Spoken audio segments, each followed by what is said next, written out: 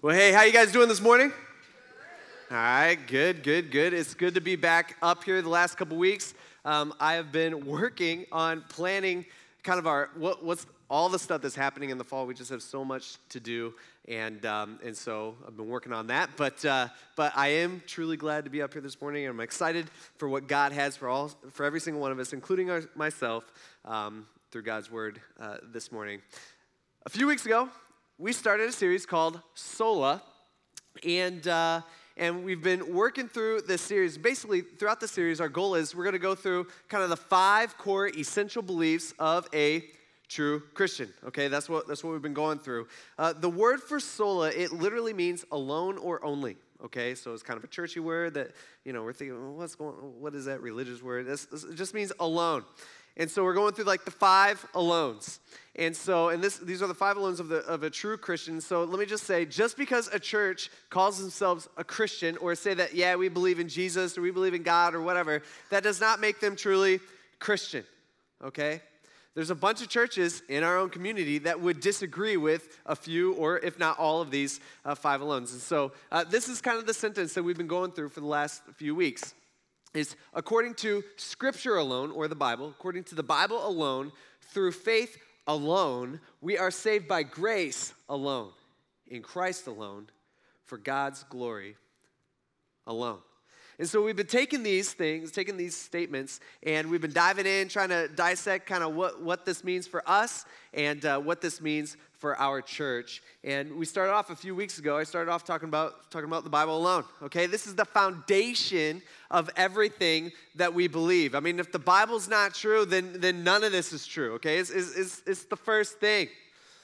All right, the Bible is the most important thing. I mean, that's where we find our truth. We have this statement here that we as a church go by, and it's something that actually that's been kind of handed down through churches for the last few hundred years. And we say it's the Bible, the whole Bible, and nothing but the Bible. Okay? And let me just say this: if our church ever stops teaching out of the Bible, don't come back. Okay? It's the Bible. I'm serious. That's where we get our truth. And too many times we have churches, even in our community, where churches have veered away from Scripture, or veered away from God's Word. And you look at them now and it's like, that's not even close to what God has planned. Like, that's not Christianity, even though they call themselves Christian. The Bible is what keeps us straight, all right? It keeps us, it's our foundation. And according to the truth that we find in God's Word, our response to that should be in faith alone. Now, we don't get saved. We don't have favor with God based off of being a good person. This is like common misconception that everybody seems to have. It's we don't get to heaven but because we do good things. All right. Well, yesterday at work I was really nice to this person that I can't really stand. So look at me, I'm such a good person, like that type of thing. That's not how we get to heaven. Our only response to the truth that we find in Scripture is faith in what God has done for us. And God, what He's done for us, He has saved us by His grace. He's literally poured out His grace on us through what Jesus did 2,000 years ago on the cross. That's the truth. And today, I want to kind of start off by having you ask yourself this question. And it's, when you hear the name Jesus, what do you think of? What's that name mean to you? Right? Maybe for some of us, it's like, well, I think of baby Jesus wrapped in swaddling clothes, whatever that is. At Christmas time, lying in the manger, it's like, well, that's what I think of. Or maybe, I know a lot of you guys used to be Catholic, and so you maybe when you think of Jesus, you think of walking into the sanctuary, and you got the crucifix, the big cross, and Jesus is hanging up there, and it's like, he's kind of peacefully sleeping, Maybe that's what you think of, or I think a lot of us, maybe we think of like a picture of Jesus that maybe we've seen, like a painting or whatever, and they all kind of look the same, and I've talked about this before. It's like they're always the same. It's Jesus in a white bathrobe with his Miss America sash on, and he's got his long flowing hair, and he's kind of meek, and he's kind of soft for a guy, and sometimes he's even holding a sheep. I don't know. He just is. Like, that's what he does. But think about it. Like, what do you think? Every single belief and every single religion out there, they all take Jesus and they place him into, whatever works for them. And think about like Muslims, they would view Jesus as a prophet. Now, he wasn't as good of a prophet as Muhammad, but he's a pretty good guy, pretty good prophet. Jehovah's Witnesses, these are the people that come around and they knock on your door. You know what I'm talking about? Wearing suits, they got the little name tag, look real nice, and they just kind of talk about weird stuff. Jehovah's Witnesses, they view Jesus as an angel, okay? Michael the archangel who came down from heaven and became Jesus, The Mormons would say, well, he wasn't an angel, but it was actually God and Mary came together and they had sexual relations and they produced Jesus. Like Jesus was the result. You got Judaism. Judaism would say that Jesus was a false prophet, that no one should ever listen to anything Jesus has to say. You got Hinduism. Hinduism would say, no, Jesus, he wasn't a false prophet. He was actually the incarnation of the god Vishnu who came down, and after Jesus died, he actually got reincarnated to something else. In their belief, hopefully a cow, because that would be sweet. All right, that's what they teach. Buddhism would say Jesus, he was a wise teacher that everybody should listen to, but he definitely wasn't God. There's religious people all around us who would say Jesus was a good teacher and that he was a way to God. I think a lot of people, we kind of view spirituality as, hey, it's kind of like we're all on this journey up this mountain, and there's all these different paths and all these different ways, and we get to, we're all going to end up at the same place, the top. And so that's what a lot of people think. Well, Jesus is just a way. He's a path that's we could take. Atheists and agnostics, they would say, well, Jesus was a historical person and he was real, but he was a pretty good guy and he had some things that were pretty good to say, once in a while. And then there's other people who are like Christian, who view themselves as Christians but aren't, and they kind of view Jesus like their errand boy, like the pool boy. Where it's like, hey, my life isn't very comfortable right now. Could you come and fix this thing? Or, hey, I want one of these. Can you give me one of these? Like, that's how people view Jesus. And so my question to you this morning is simply, who is Jesus to you? Who is he? What's the deal?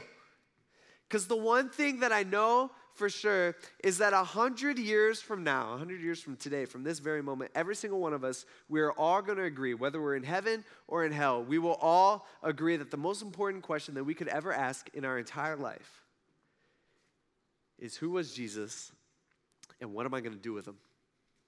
That's the most important question. Jesus, he actually asked his disciples this very question once, his followers, and he kind of gathers everybody together. He says, hey guys, got a question for you. He says, who do, the people that were out there teaching and everything, who do they say, who do they say that I am? And so his disciples, they're sitting around, they start throwing things out that they've heard people say, and they say, some say John the Baptist. John the Baptist, he was beheaded, had his head cut off a few months before by Herod. He says, others say Elijah, still others say maybe you're Jeremiah or one of the Old Testament prophets. And then Jesus is like, okay, so that's what people think. He says, but you, who do you say that I am? And then Peter, if you don't know Peter, Peter was, how do I put it? He was not a shy guy, okay? He just kind of took charge. He shouted things out all the time. Peter stands up. He says, hey, I know who you are. You are the Messiah, the Son of the living God. And Jesus points to him. He's like, bingo. You got it. See, the disciples, they didn't know everything. Like his followers, they didn't understand everything that was going to happen or why things needed to happen or anything like that. They weren't perfect by any means. We see that later on. But they knew that the one thing that they did know was that Jesus was not like any of the other prophets or teachers or rabbis that they had ever seen or ever heard of. He was completely different. I mean, he was way different. I mean, you see this as you read the Gospels, which is Matthew, Mark, Luke, and John, which are basically four guys who are there saying, hey, this is what happened, okay? We see that Jesus, he had unique authority. I mean, he was different. He was a guy who didn't get into a lot of arguments. I mean, he knew what people were thinking. We see several times where he would go and say, hey, why are you thinking that? And they're like, what? I'm not thinking anything. And he's like, no, you know what you're thinking. And they're just like, oh, dang. Remember that time where Jesus, he's in the boat and there's this huge storm. He's actually sleeping in the boat. He's got his disciples. They're going to the other side of the Sea of Galilee. And huge storm pops up. And remember, his disciples were like professional fishermen. Like they knew how to handle a boat. They had fished this lake for, their whole lives. And so they're out there, and it's this huge storm, and they're freaking out, and they run up to Jesus, and they, shake him awake. They're like, Jesus, Jesus, Jesus. Remember what they say? They say, hey, do you even care that every single one of us on this boat, we are about to die? Like, this is a big deal. We are professionals. We've never seen anything like this. Do you even care? Right? They're like, look at the storm. We got the water's filling up. The boat's filling up. We're getting ready to sink. We've thrown everything overboard. Like this is crazy. Remember what Jesus did? Right? Jesus, by the way, who is fully man and fully God, he kind of gets up and he's probably got sleep in his eyes. He's just like, what is going on? You ever wake up mid-nap? It's not pretty usually, But Jesus would have had a good attitude because he didn't sin. So I don't know how that looked, but he gets up and he's like, it's probably his eyes have to adjust and it's shaky, and he just goes up and he says, stop it! And it stops. It wasn't like the storm got like one last bolt of lightning in or one last crack of thunder, like one last jab on Jesus, like, well, I'm not done yet there. Okay, now I'm done. It's not what happened. It stopped. And remember what the disciples did? They're just standing there. They're just like, you see what is going on? And remember what they say? They say, who is this man? Who is this guy that the weather obeys him? He was just sleeping. They're just like, who is he? I mean, Jesus, there's not somebody that got into a lot of arguments. Remember the time where he goes up to Lazarus' tomb and he just tells Lazarus he's not allowed to be dead anymore? All right? He just walks up. This guy's been dead for days. Everybody's crying around. There's people all around. It's like in the middle of his, they've already had his funeral, and he just goes, he says, hey, Lazarus, come on out. You're not going to be dead. Come on. And Lazarus walks out. Remember when he would go to like blind people who have been blind their entire lives, and he's like, hey, why don't you look around? And all of a sudden they could see. Remember, he would go to people who had not been able to walk their entire lives. He's like, hey, why don't you jump up and go run around? All right, and they would do it. I mean, this was a guy. It's not like they argued with him. He had control, and people obeyed him. Think about this. Even the demons were afraid of Jesus. They wouldn't argue with Jesus. Every time Jesus ran into a demon-possessed person, I mean, they were terrified. They were freaking out. Remember, they would say things like, whoa, whoa, whoa, Jesus. What are you doing here? We know who you are. Have you come to destroy us before the appointed time? Basically, what they're saying is they totally understand that Jesus is the one who is going to judge them sometime in the future. And they're just like, whoa, Jesus, you're early. We have more time here. What are you doing? Please don't send us to hell is basically what they say. Please don't judge us right now. Like, can you give us more time? Even the top religious leaders, who Jesus was constantly butting heads with, who knew God's word, the Bible, front to back. They had huge sections of it memorized.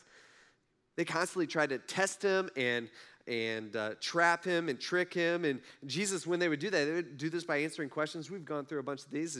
And Jesus, he would kind of turn it around on them. And he always made them look like idiots. Like you can't outwit God. It's just not going to end well for them. And even though they hated Jesus, the Bible tells us they were amazed.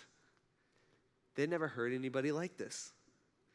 They'd never seen anybody like Jesus. See, Jesus was the most unique human being in all of history, and he's also the most well-known human being in all of history. I mean, think about it. Almost every culture and every people group on the planet has all heard the name Jesus.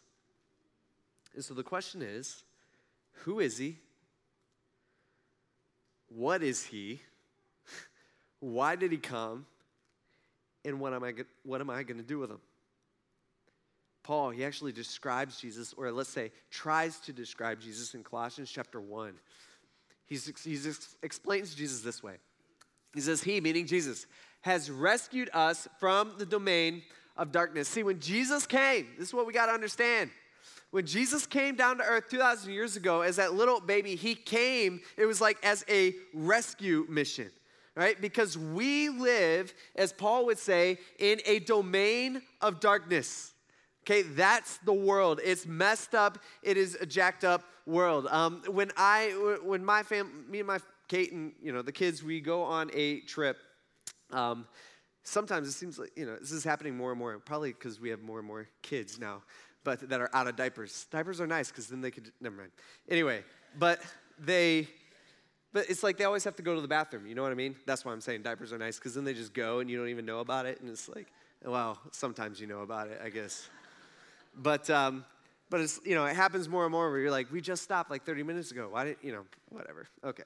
So as we're driving, you stop at like a rest area, you know what I'm talking about, or a truck stop, and you walk in the bathroom, and you know how those places are? It's like everything's just like wet. I don't know how to describe it. It's just gross. It smells. You're looking at it, you're looking around, and you're like, this place has not been cleaned in a long time. And so what I've learned is that when I take my boys to the bathroom, they like touch everything. It drives me crazy. Actually, it eats away at my soul because I'm like, you can't crawl there. Like, not there. It's just so nasty. And so what I've learned to do is I send them with Kate into the women's restroom for two reasons, really. Number one, I have faith in women that their bathroom is cleaner than the men's. I don't know if that's true, but I have faith and I have hope in that. But the second reason is sometimes it's just better not to know. I don't have to watch it, I don't have to know about it, and I don't have to think, I don't have to think about it. And so sometimes, all the time, really, I'll be honest with you, I send them with Kate. Although in between services, I was thinking, I was like, that can't last forever, Like Toby's, he's going to be in school this year. I don't know if I can, I don't know. We'll see what happens. But I think that's kind of how the angels and maybe God views earth. You ever think about this? I didn't think about this maybe till this week.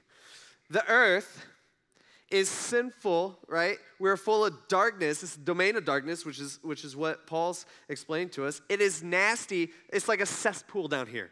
Okay, we don't view earth, we view it as like, oh, the sun shines out. Oh, this is nice. But it's a sinful, nasty place. I mean, think about it. Our planet is literally made up of dirt. Okay, that's what it is. It's a chunk of dirt. It doesn't take long for you to look around. Watch the news for 15 minutes. Read the newspaper. Sin is like everywhere. And it affects every single person on this planet. It affects you. It affects me. I mean, our world is messed up. It is jacked up. It is a terrible, horrible place. Like, that's the honest truth, right? We could try to make it as good as we possibly can, but it doesn't change the overall situation that we're all in. Sometimes I think maybe on, let's say, December 24th, year zero, okay? I don't know whenever it was, okay? I'm thinking, God, he's up in heaven. Jesus, he's up there, and he kind of makes an announcement to everybody, like saying, hey, it's almost Christmas. I'm going in, You ever think about this? And the angels are like, you're going down there? You're going down there? And God's like, actually, yeah. Jesus is like, actually, yeah, I'm going to become one of them, And angels are just like, kind of how like I am with my boys, like, well, don't touch anything, Like, don't get it on you. This place is nasty, right? It's a cesspool of terrible stuff. See, Jesus, he came here to rescue us. That's what we got to understand. He came to rescue us. It was a rescue mission from the domain of darkness to transfer us into the kingdom of the Son that he loves. He's saying he came to transfer us from this terrible, nasty truck stop of a planet to his family, to his house. That was his mission. He says, in him, Jesus, we have redemption, the forgiveness of sins. Now, we look at this word redemption, and I think a lot of times as we're reading the Bible, we're like, what does that mean? What? It's just question marks all over the place. But we know what it means to redeem something. It's like a coupon. We got any like coupon people in here? Who you have like, the paper coupons, or most of you guys do like the coupon on the app? Or maybe you guys don't do coupons at all, and you just have made of money, and that's cool for you. I don't know. Anyway, so I only use a coupon at one place, and that's Burger King. Okay, you knew this was going to come up. I was going to weasel it in somehow.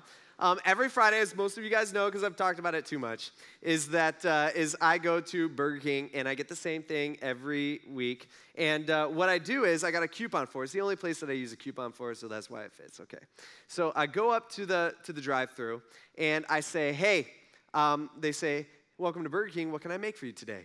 Every time. I think it's a recording because it's always a guy. It's like a girl. Never mind. And then a guy is talking to me later. Okay, anyway. So I'm there, and I order the same thing. I say, I want 2 Whopper Juniors, and I want 2 fries. Let's go.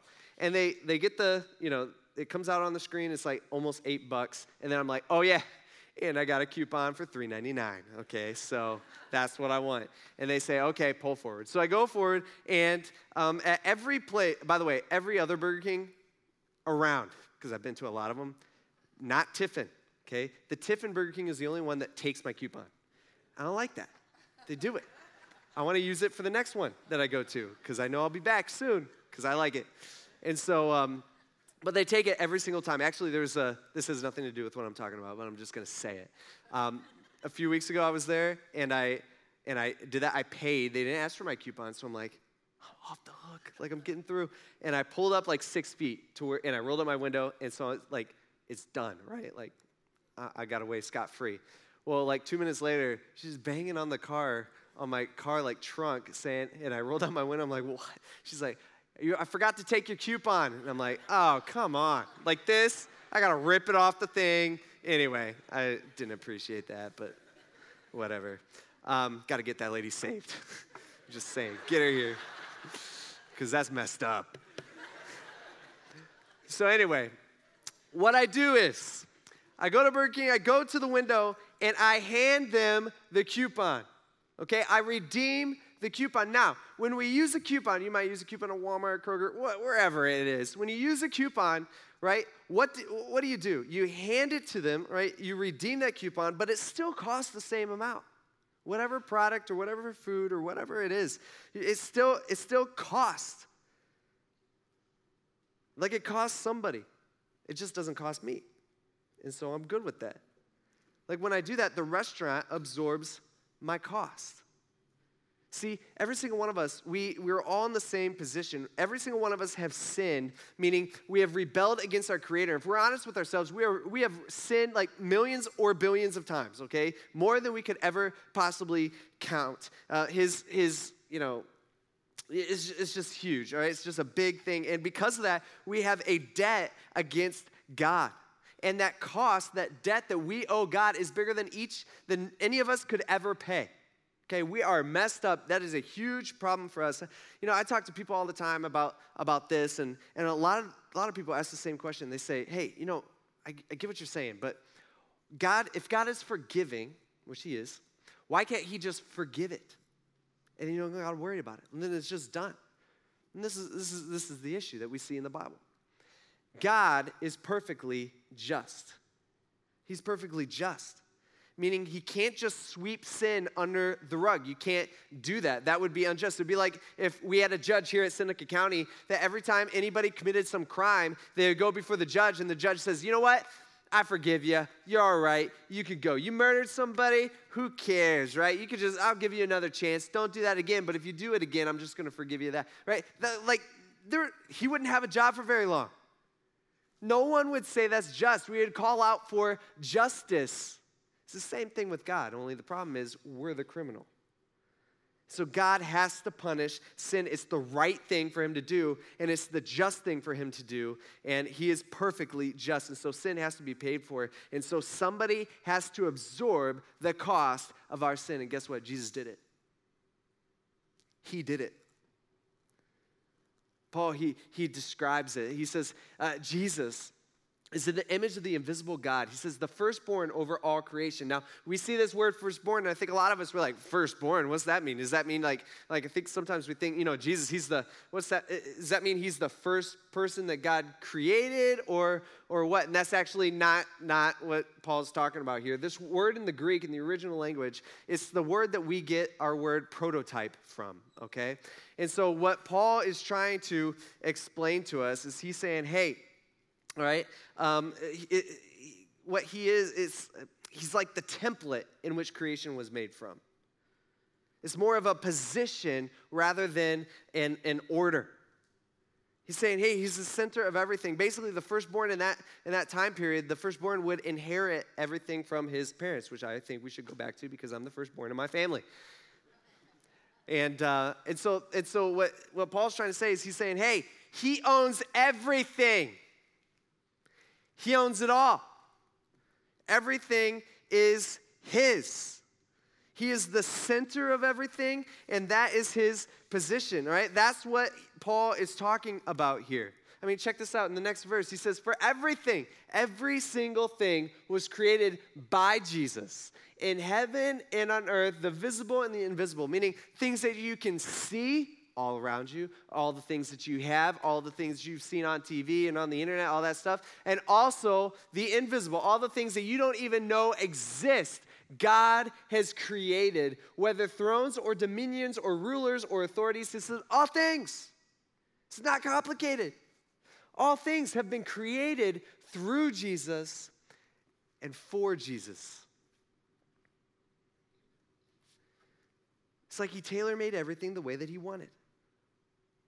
It's getting close to lunchtime, so I'm kind of hungry, so just roll with me here. It's like a restaurant, right? You go to a restaurant, you open the menu, and sometimes restaurants have like the build your own burger thing. You can tell what I eat a lot, all right? I love that. And you got the build your own burger, and you got all like, it just lists out all the stuff that you could put on it. And so for me, I'm like sitting there, I'm like, yeah, I want the double patty. That sounds pretty good. And I'll take that bacon, and I'll do the lettuce and the tomato, and yeah, sure, add some pickles on there and some grilled onions. That sounds pretty good. And I'll take that cheese and that cheese and that cheese and that cheese. It's going to be the ultimate awesome burger that is made just for me. Barbecue sauce, ketchup, mayonnaise. Hold the mustard, though. I got an issue with mustard. But I want all of it besides the mustard. Okay? I want it just the way that I want it. It's like tailor-made, custom built for me. That's how Jesus originally created everything. Everything. Now, has sin messed that up? Yeah. But he'll take care of that. Someday that's not going to be a problem anymore. See, Paul is saying this. Think about it this way. He's saying you were created for Jesus and by Jesus. And think about that. Like me, Zach Pinkerton, I was created by Jesus, okay? But I was also created for Jesus. By the way, let me just say this. You want to know your primary purpose in life? I think this is something that deep within our souls, like every single one of us, we're trying to figure it out. What's our purpose? Whether you're a Christian or not a Christian, I think there's this longing within us. It's like, hey, I want to know my purpose. Why am I here? You want to know what your primary purpose in life is? It's to know Jesus, figure out what he wants you to do, and do it. That's your purpose. Right? Paul, this is what he's trying to explain to us. In next verse, he says, hey, Jesus is before all things, meaning 1 billion years ago, he knew you. He knew exactly how you were going to be. He knew exactly what you were going to do this afternoon. Right? He knew exactly how you were going to, how you are, and he couldn't wait for you to be born. He says, he is before all things, and by him all things hold together. Okay? I think, a lot of us, we think we're just, sitting there. But Paul's saying, no, you don't understand. Jesus is holding you together. Did you know that the atom, I took physics in college and wasn't very good at it, but the one thing that I learned is like the atom, okay, which is protons and neutrons and electrons. The nucleus of the atom is protons and neutrons. Did you know that naturally those shouldn't be like forced together? Like naturally they should detract, not attract. But there's this force that holds everything together. And scientists don't really know what that is. They have a name for it. It's literally called the strong force. Did you know this? Anybody knew this? Nobody knows this. Okay, this is like, there's four, let me just give you a little physics lesson real quick. There's four forces. You got gravity, you got electromagnetism, you got the strong force and the weak force, okay? Four forces in nature. Anyway, that was free. Look it up on Google. I don't care. It's true. But But there's like that's their name. They could have come up with a better name, but that's what they got.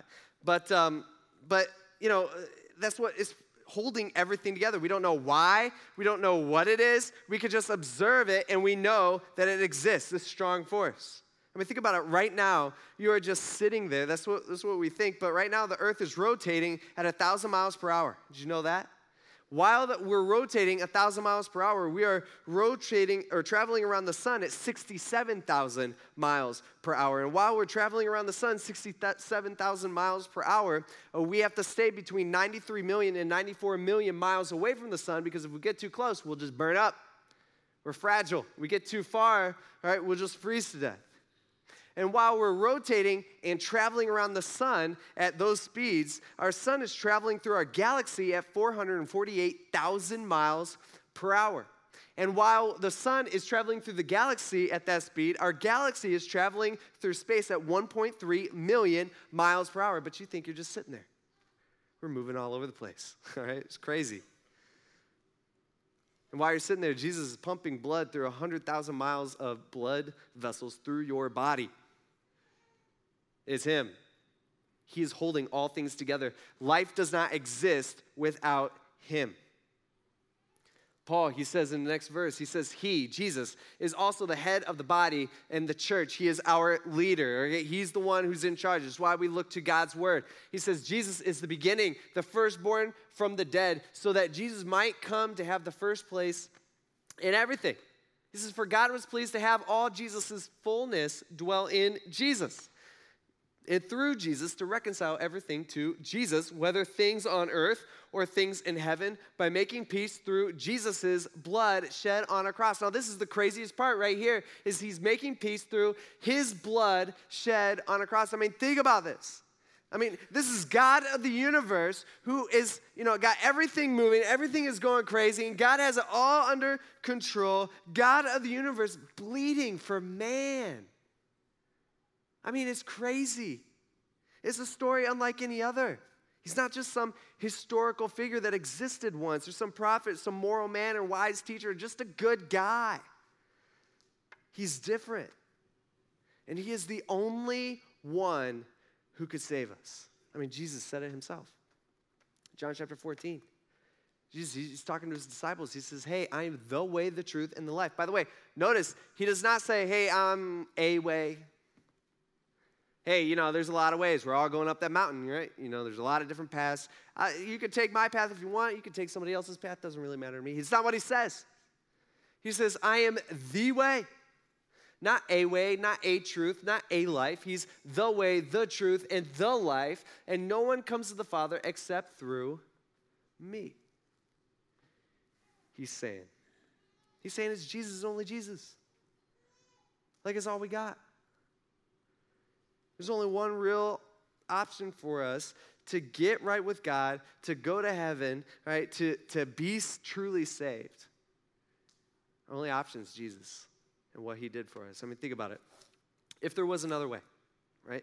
Like if there were other ways, then our eternal King stepped off his throne for a rescue mission that wasn't needed. Doesn't make any sense. If there was another way, then God wasted his death. I mean, you remember the night that Jesus spent, the night that he got arrested? He goes to the garden, he's with some of his disciples. They keep falling asleep because they're tired. And Jesus, remember what he's praying, what he's thinking? He's just like, man, if there's any other way, let's go with option B. Let's not do it this way. Let's go with, if there's any other way, let's go with option B, C, D, E, F. He's like, man, is this it? Is this the only way? I'm willing to do it, but if there's any other way, let's do it the other way.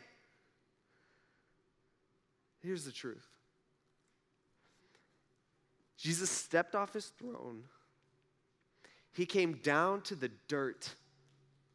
He experienced what we experienced. He was born to a lower middle class family. He experienced pain. He experienced sickness. He experienced temptation just like each and every one of us experienced.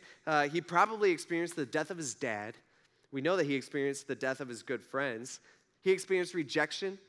There's one time just a few days before he died, Jesus, he's up on the Mountain of Olives, and basically Jerusalem is built up on this hill, and the next hill over is what they called the Mount of Olives. And Jesus, he was up there with his disciples overlooking Jerusalem. And maybe you remember this, but he's looking at him, and he's just like, oh, he starts crying. He's like, Jerusalem, Jerusalem, Jerusalem, how long have I longed to kind of gather you together as my children to me? He's like, to have that relationship with me, I've longed that for so long. I've wanted that for so long. But he says, but you won't let me. He experienced rejection. He experienced betrayal from his best friends. He experienced death, a gruesome, gruesome, gruesome, horrible death. And as he died, the Bible explains to us that God poured out his wrath that, by the way, each and every one of us earned, right? That was for us. Poured out his punishment that was for us. He poured out on himself. I mean, Jesus died for you in spite of you, giving each and every one of us the opportunity and a chance to actually know him because he was the only way. There's actually this pastor that died maybe 20 years ago or so, but 45 years ago, he kind of preached this famous sermon. His name was S.M. Lockridge. Actually, his name was Shadrach Meshach Lockridge. By the way, if your name is Shadrach Meshach, okay, number one, your parents are awesome. Number two, you were born to be a preacher, okay? It's just how it is. So that's his name, Shadrach Meshach Lockridge. And he was well known. He's a famous teacher. But this is him one time. I think this was up in Detroit 45 years ago, trying to describe, all right, Jesus to us. And so that's my question for you this morning. When you hear the word Jesus, you hear the name Jesus, who is he?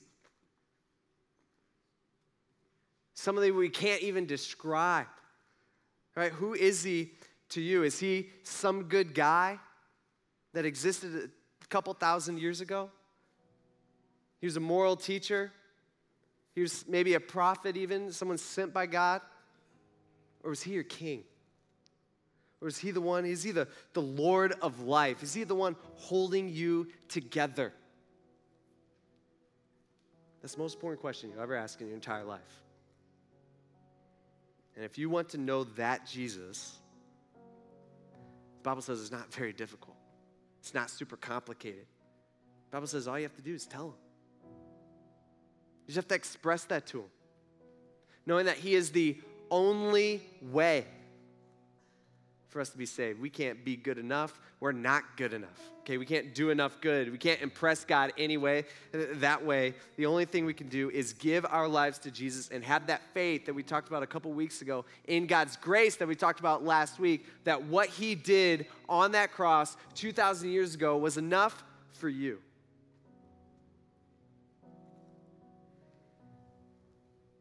And it was the only way.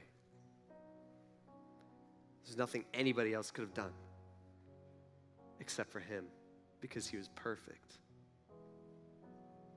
And so let me say this. If you can't think of a time in your life where you have given your life over to him, then I'm telling you, you haven't done it. Okay, it's the most important decision you could ever make in your entire life. I mean, that's something that you would remember. I talk to people all the time where they're like, yeah, you know, I've always been a Christian. I'm like, no, you haven't. The Bible says you haven't always been a Christian.